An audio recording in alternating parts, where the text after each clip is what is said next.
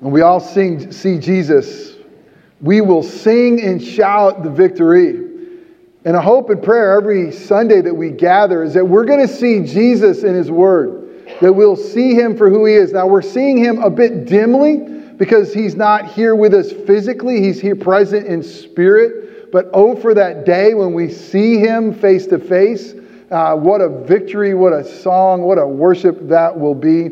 But God has shown us who Jesus is. And this morning we're going to begin a sermon series through the first 5 chapters of the book of Revelation. So if you have your Bible, if you'll turn me to the very last book, the 66th book of Revelation. And let me just tell you, as a preacher for about 20 years, first time we're going into the book of Revelation. So excited to do so with a little bit of fear, trepidation, but joy and excitement. Because why? It gives us an amazing picture of Jesus and who He is and what He has done.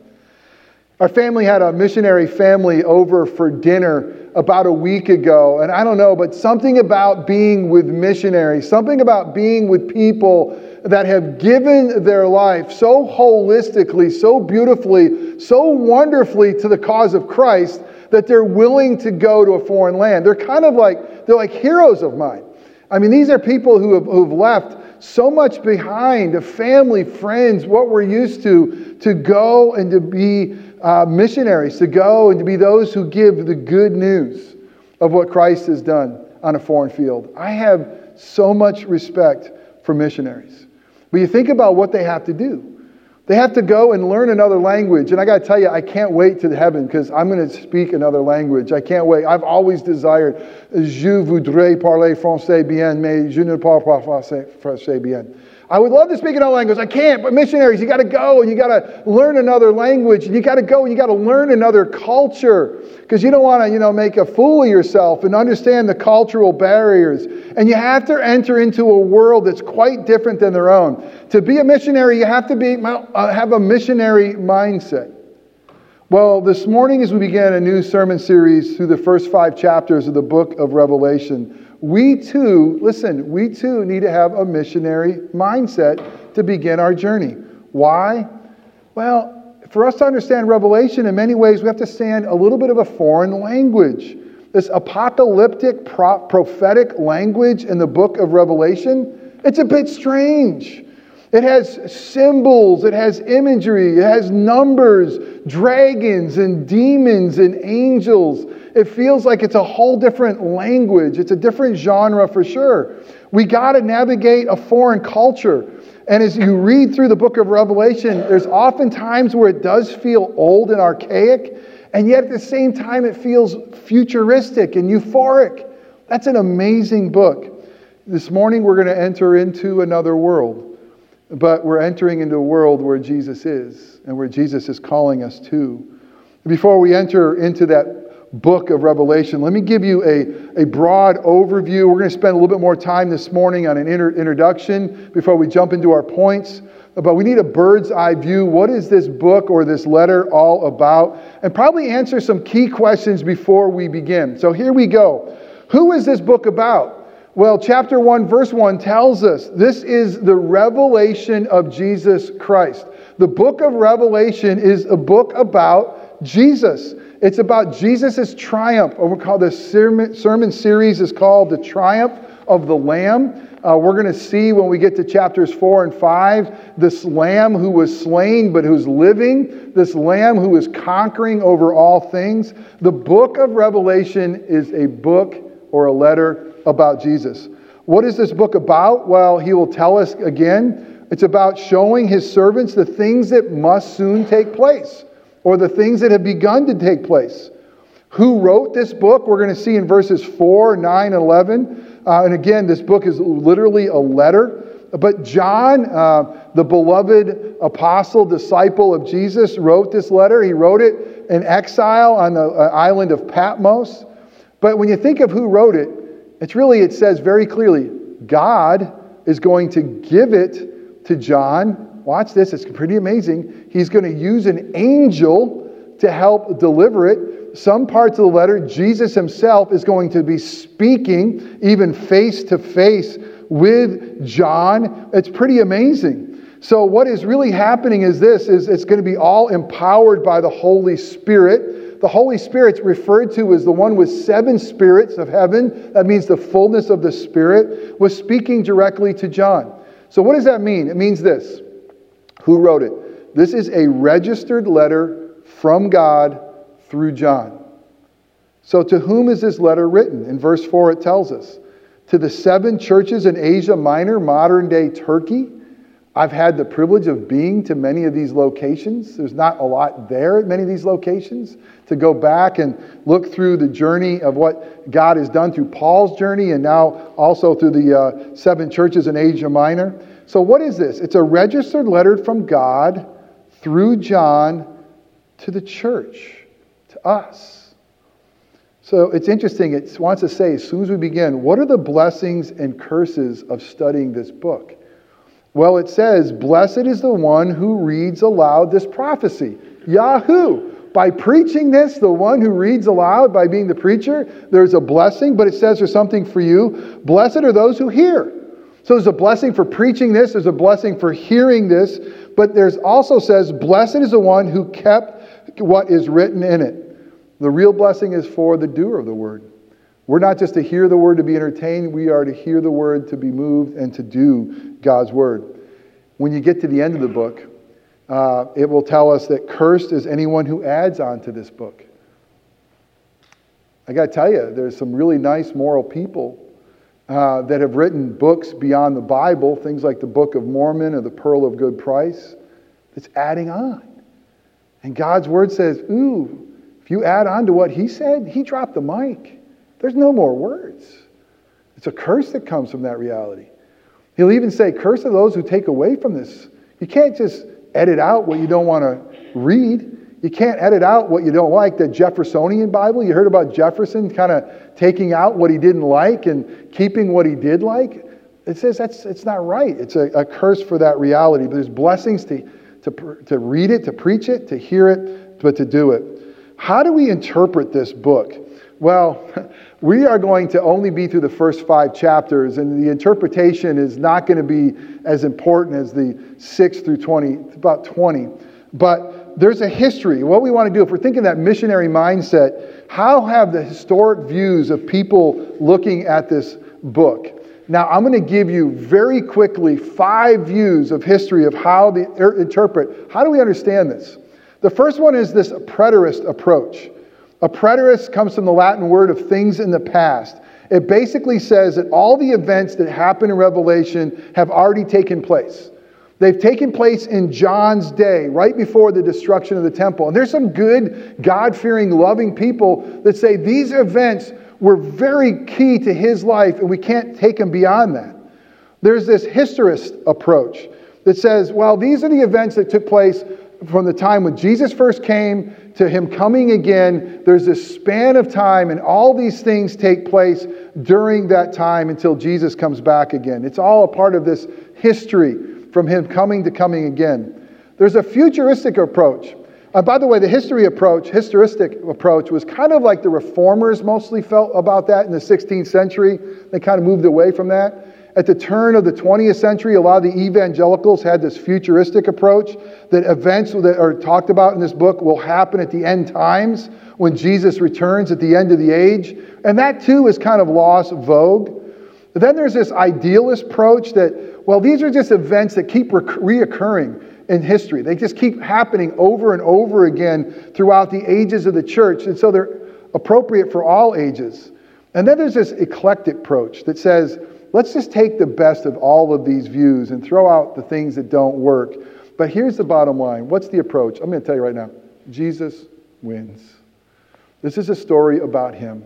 This is a story about a lamb who is triumphant and how that triumph, watch this, affects your life today and how it gives us hope today.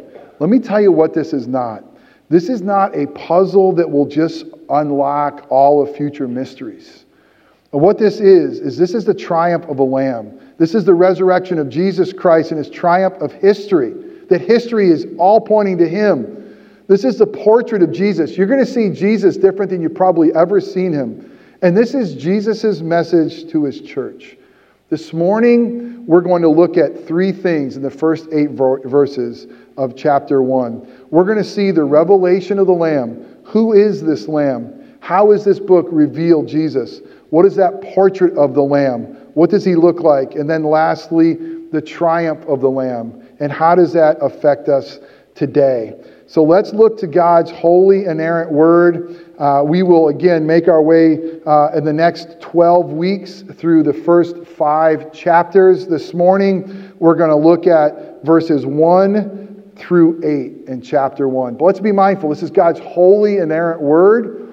It was given to John at Patmos, but because the Holy Spirit gave it to him, it's a living word and it's for us today. So hear the word of the Lord, beginning in Revelation, verse 1. The revelation of Jesus Christ, which God gave him to show his servants the things that must soon take place.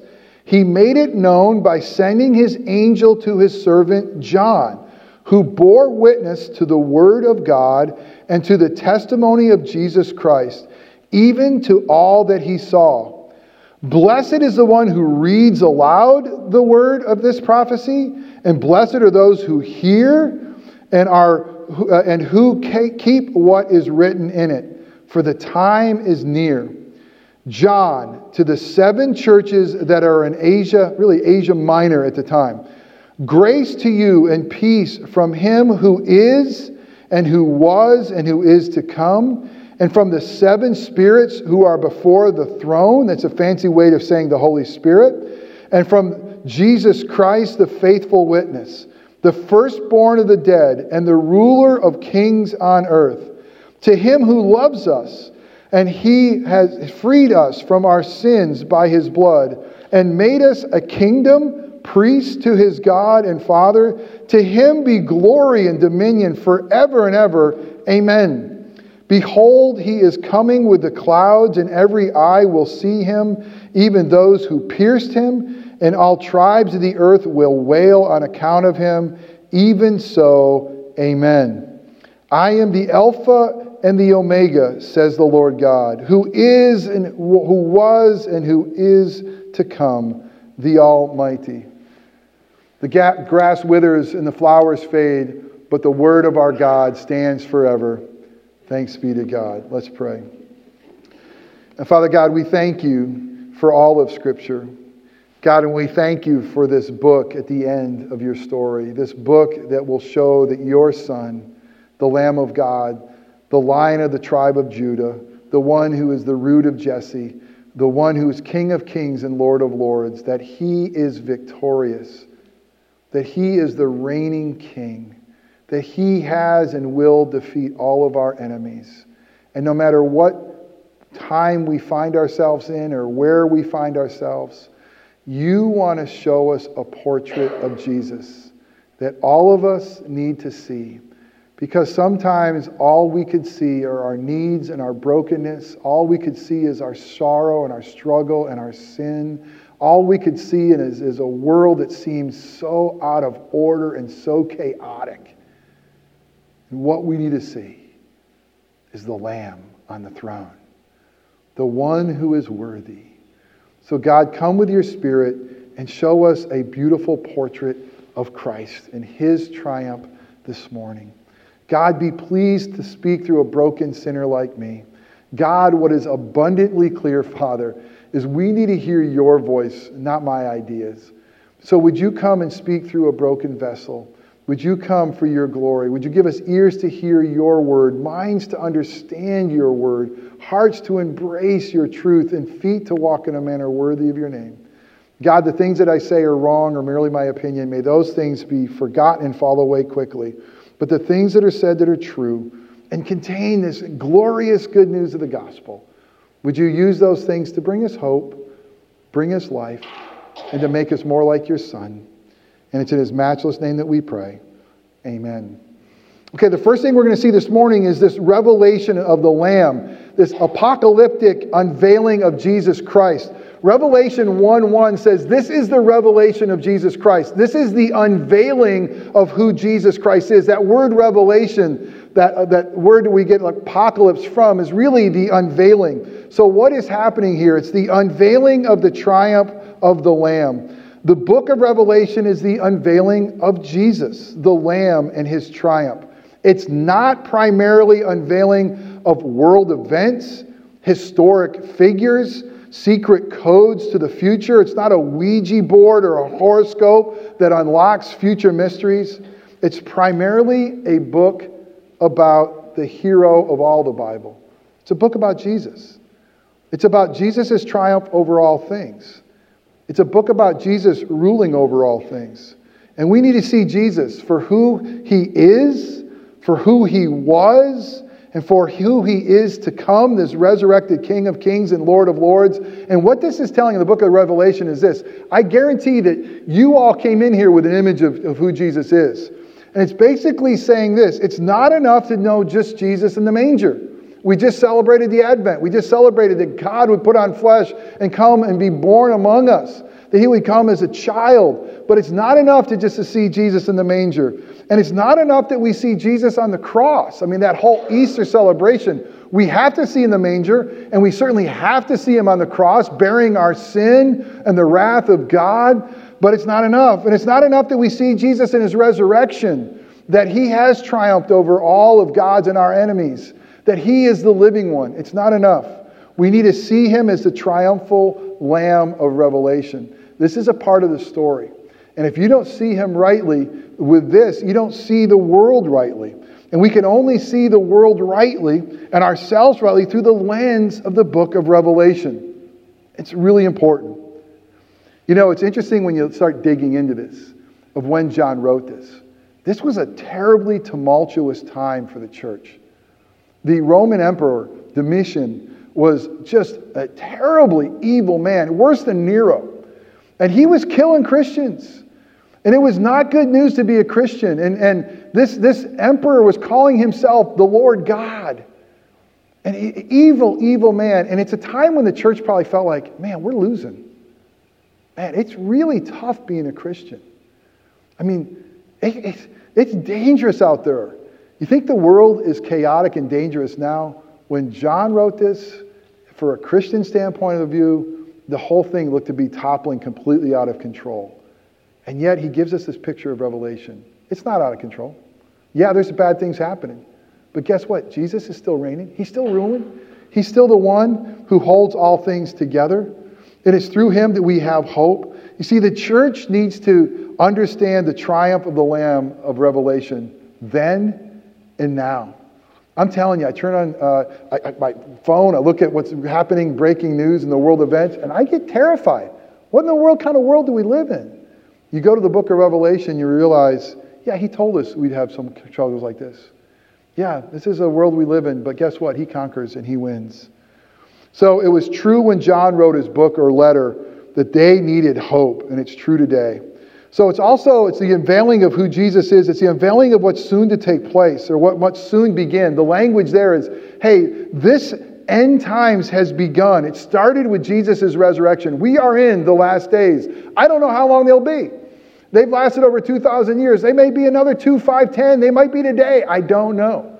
But what I do know is we are in what Scripture calls the last days. And he's revealing to us what must soon take place. Many things in the book already have taken place. There's more things that will take place. But he is in control of all these things. It's the unveiling of the Lamb's message to the church. And this is what's most important. What Revelation is going to do, it's going to unveil who Jesus is. It's going to unveil what soon must take place. But it's going to say, listen, it's going to unveil what he wants to say to you and me. Jesus is the one. It's most important what Jesus views of the church. You can ask me my views of the church. Hopefully you'll consider them valid and worthy. I want to know your view of the church, but his opinion matters most. Why? Because he's the founder of the church. He's the head of the church. He's the judge of the church. His opinions count most. So when he speaks about the church, we need to lean in and say, what is that message for us? And that's where our focus is going to be, King's Chapel. Our focus is going to be specifically of what Jesus is saying to the 7 churches and to us in the first 5 chapters, specifically chapter 2 and 3. So that's the portrait, that's the revealing that we're going to see. Then we got to see in this first few verses the portrait of the Lamb, the beautiful picture of who God is. And let me just give you some of the descriptions. Look back over this. This is going to be in verse 5, 7, and 8. This Jesus, he's called the faithful one, the faithful witness. The same verbiage was used in Jesus in front of Pilate in John 18, verse 37. They're saying Jesus is the faithful witness that was to come to bear witness that God loves us and is for us. He is the way, the truth, and the life. He is the faithful witness that is telling us about salvation and life in Christ. So that faithful witness, he is the faithful one. And Scripture is going to reveal Jesus as the faithful one that we can trust. But it's more. He is the loving one. I love what it says in 1 verse 18. It says about him that, well, let me back up and say, fear not, I am the first and the last. This is Jesus speaking. Verse 18, and the living one, I died, and behold, I am alive forevermore, and I have the keys of death and Hades. We'll look back at that next week. But who is the unveiling of this portrait of this Lamb? Jesus is the living one, the firstborn of the dead. What does that mean? Well, he raised Lazarus. I talked about that earlier. There's other people that were raised back to life, but he's the firstborn that has resurrected life. He's the first one that's fully conquered death. Everybody else who came back to life, guess what? They died again. This is the one who will forever live. What's the point? Your Savior will never die. He lives for the Father's glory and for us. We have an advocate. Life reigns. Death has been defeated. Whatever you're facing, whatever you're going through, whatever struggles, as much as death is knocking at your door and your family's door of all the brokenness we see, let's have hope that Jesus is the living one. And in his life, we have life.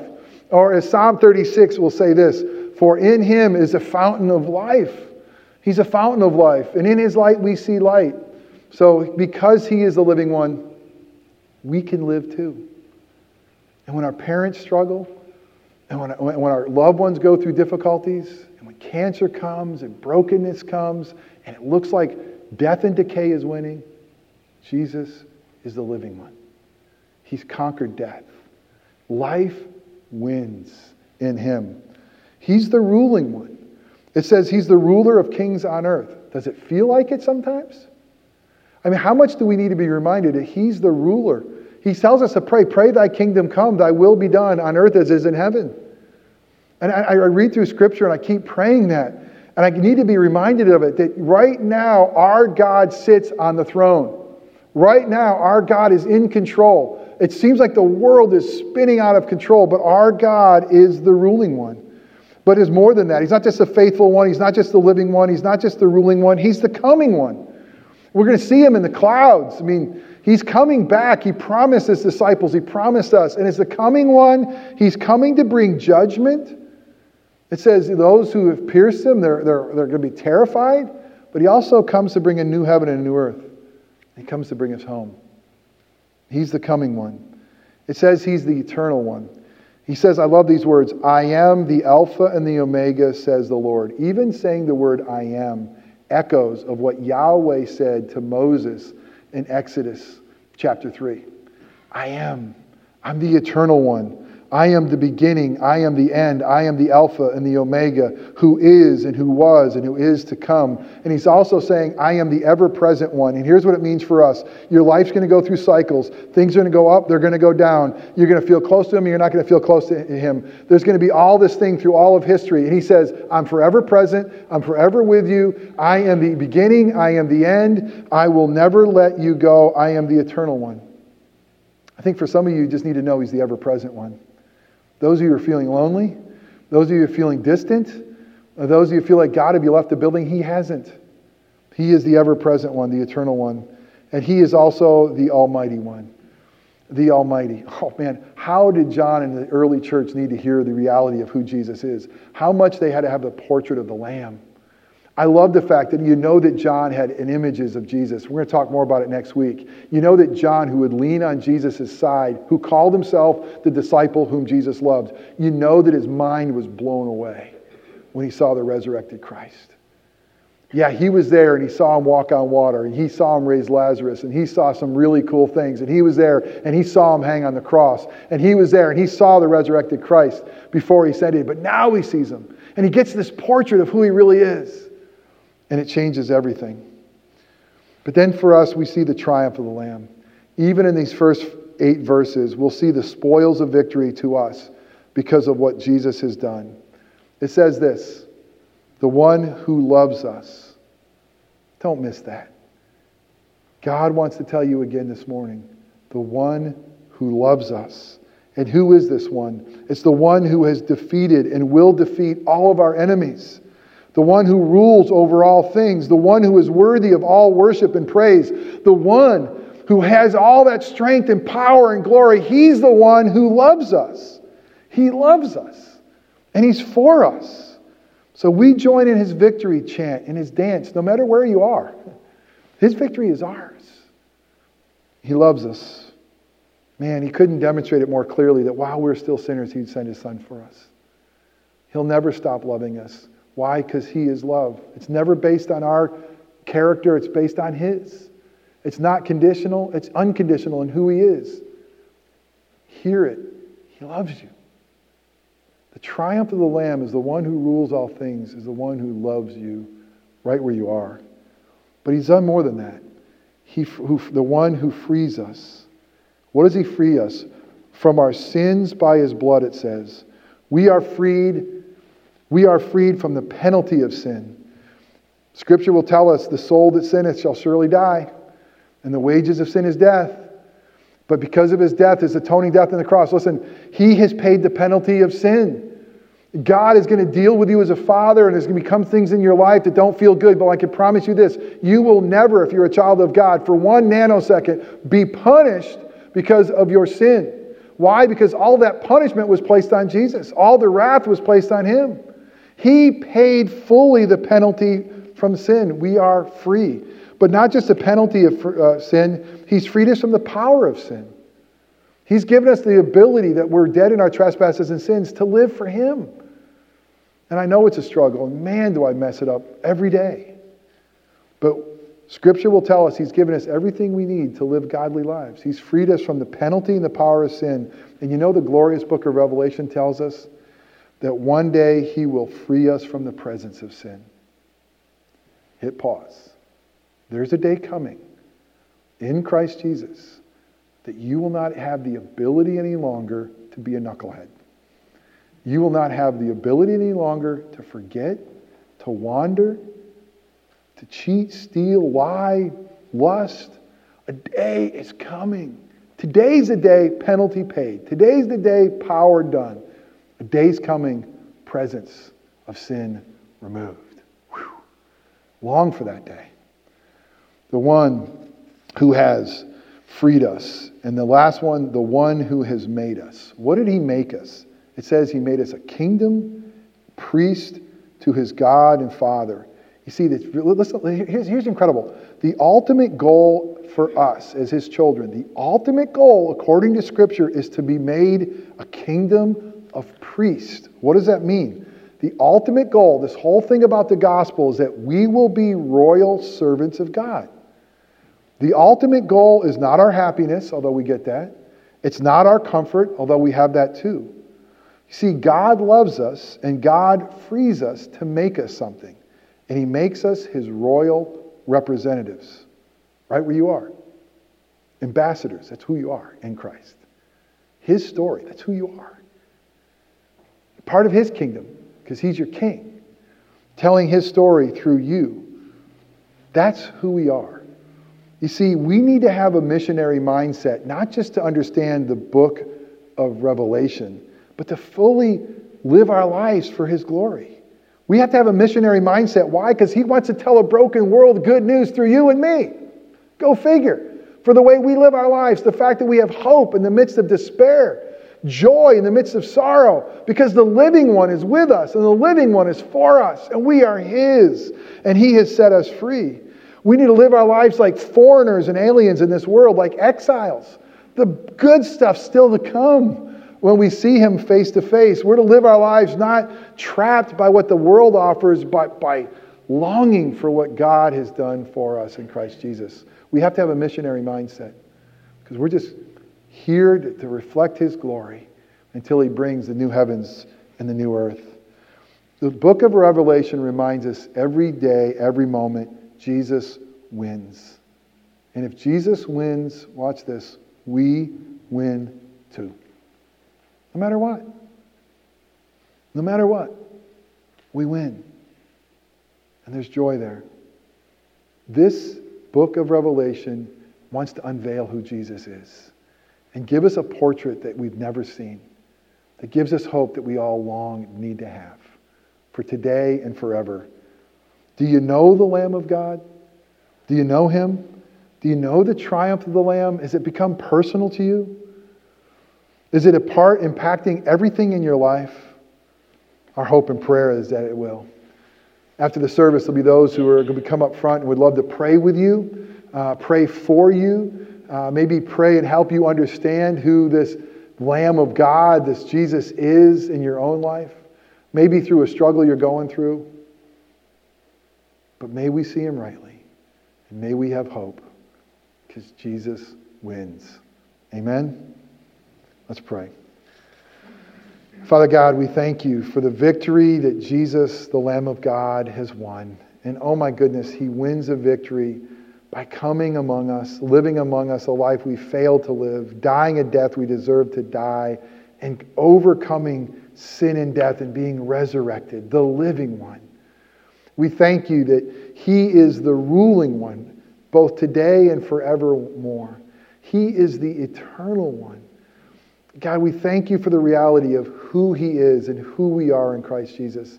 Lord, what I know that we need more than anything is to be reminded of his victory, to be reminded that he loves us, to be reminded that he has freed us, and to remind us that he has made us his own. What good news is ours? And God, may we be so transformed by that reality that we leave here as his ambassadors with a missionary mindset to tell the good news. Our God has loved knuckleheads like us, and he's made us his own, and he wants the world to know him through us. Thank you for that grace. In Christ's name, amen.